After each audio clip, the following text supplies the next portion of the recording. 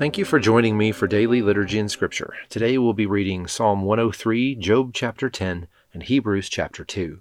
Before we begin, let's say together the Apostles' Creed. I believe in God, the Father Almighty, creator of heaven and earth.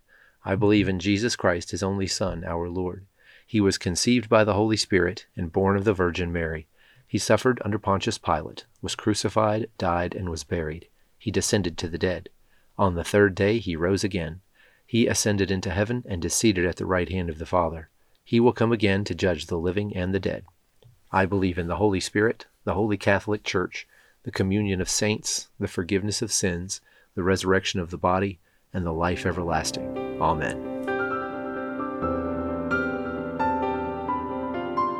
Psalm chapter 103. Praise the Lord, my soul. All my inmost being, praise his holy name. Praise the Lord, my soul, and forget not all his benefits, who forgives all your sins and heals all your diseases, who redeems your life from the pit and crowns you with love and compassion, who satisfies your desires with good things, so that your youth is renewed like the eagles.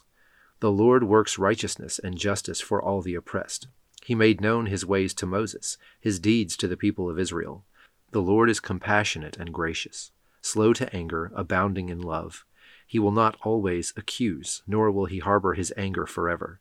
He does not treat us as our sins deserve, or repay us according to our iniquities. For as high as the heavens are above the earth, so great is his love for those who fear him. As far as the east is from the west, so far has he removed our transgressions from us. As a father has compassion on his children, so the Lord has compassion on those who fear him. For he knows how we are formed. He remembers that we are dust. The life of mortals is like grass. They flourish like a flower of the field. The wind blows over it, and it is gone, and its place remembers it no more.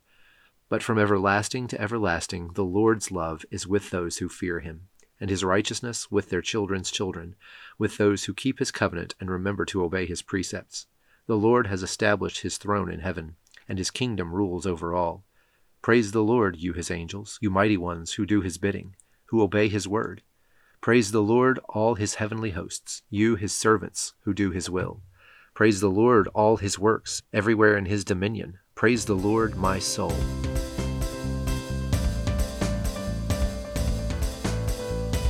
Job chapter 10. Job continues his response. I loathe my very life, therefore I will give free rein to my complaint, and speak out in the bitterness of my soul. I say to God, do not declare me guilty, but tell me what charges you have against me. Does it please you to oppress me, to spurn the work of your hands, while you smile on the plans of the wicked? Do you have eyes of flesh? Do you see as a mortal sees? Are your days like those of a mortal, or your years like those of a strong man, that you must search out my faults and probe after my sin, though you know that I am not guilty, and that no one can rescue me from your hand? Your hands shaped me and made me. Will you now turn and destroy me? Remember that you molded me like clay. Will you now turn me to dust again? Did you not pour me out like milk and curdle me like cheese, clothe me with skin and flesh, and knit me together with bones and sinews?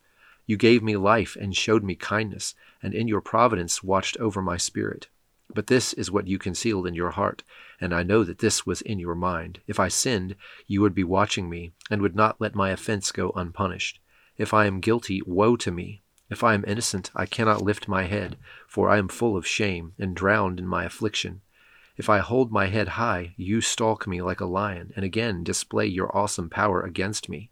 You bring new witnesses against me, and increase your anger toward me. Your forces come against me, wave upon wave. Why, then, did you bring me out of the womb? I wish I had died before any eye saw me. If only I had never come into being, or had been carried straight from the womb to the grave. Are not my few days almost over? Turn away from me, so I can have a moment's joy before I go to the place of no return, to the land of gloom and utter darkness, to the land of deepest night, of utter darkness and disorder, where even the light is like darkness. Hebrews chapter 2. We must pay the most careful attention, therefore, to what we have heard, so that we do not drift away. For since the message spoken through angels was binding, and every violation and disobedience received its just punishment, how shall we escape if we ignore so great a salvation?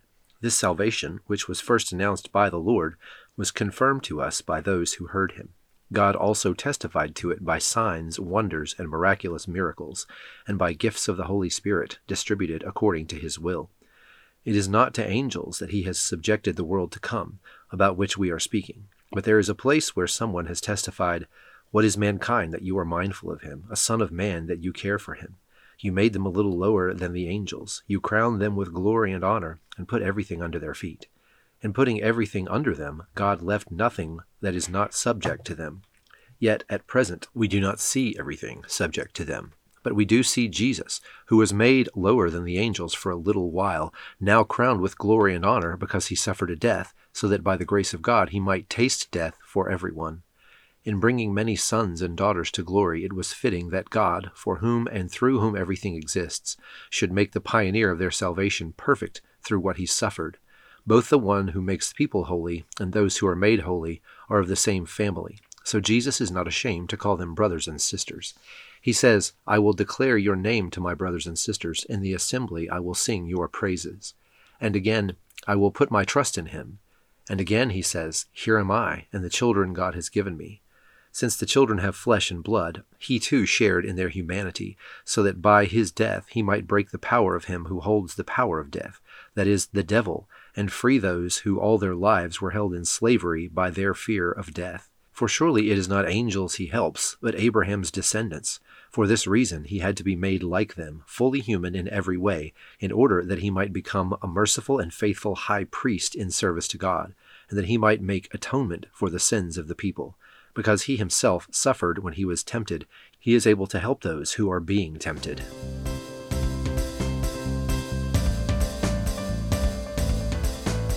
Now join me in the Lord's Prayer. Our Father, who art in heaven, hallowed be thy name. Thy kingdom come, thy will be done, on earth as it is in heaven. Give us this day our daily bread, and forgive us our trespasses, as we forgive those who trespass against us. And lead us not into temptation, but deliver us from evil. For thine is the kingdom, and the power, and the glory, forever and ever. Amen.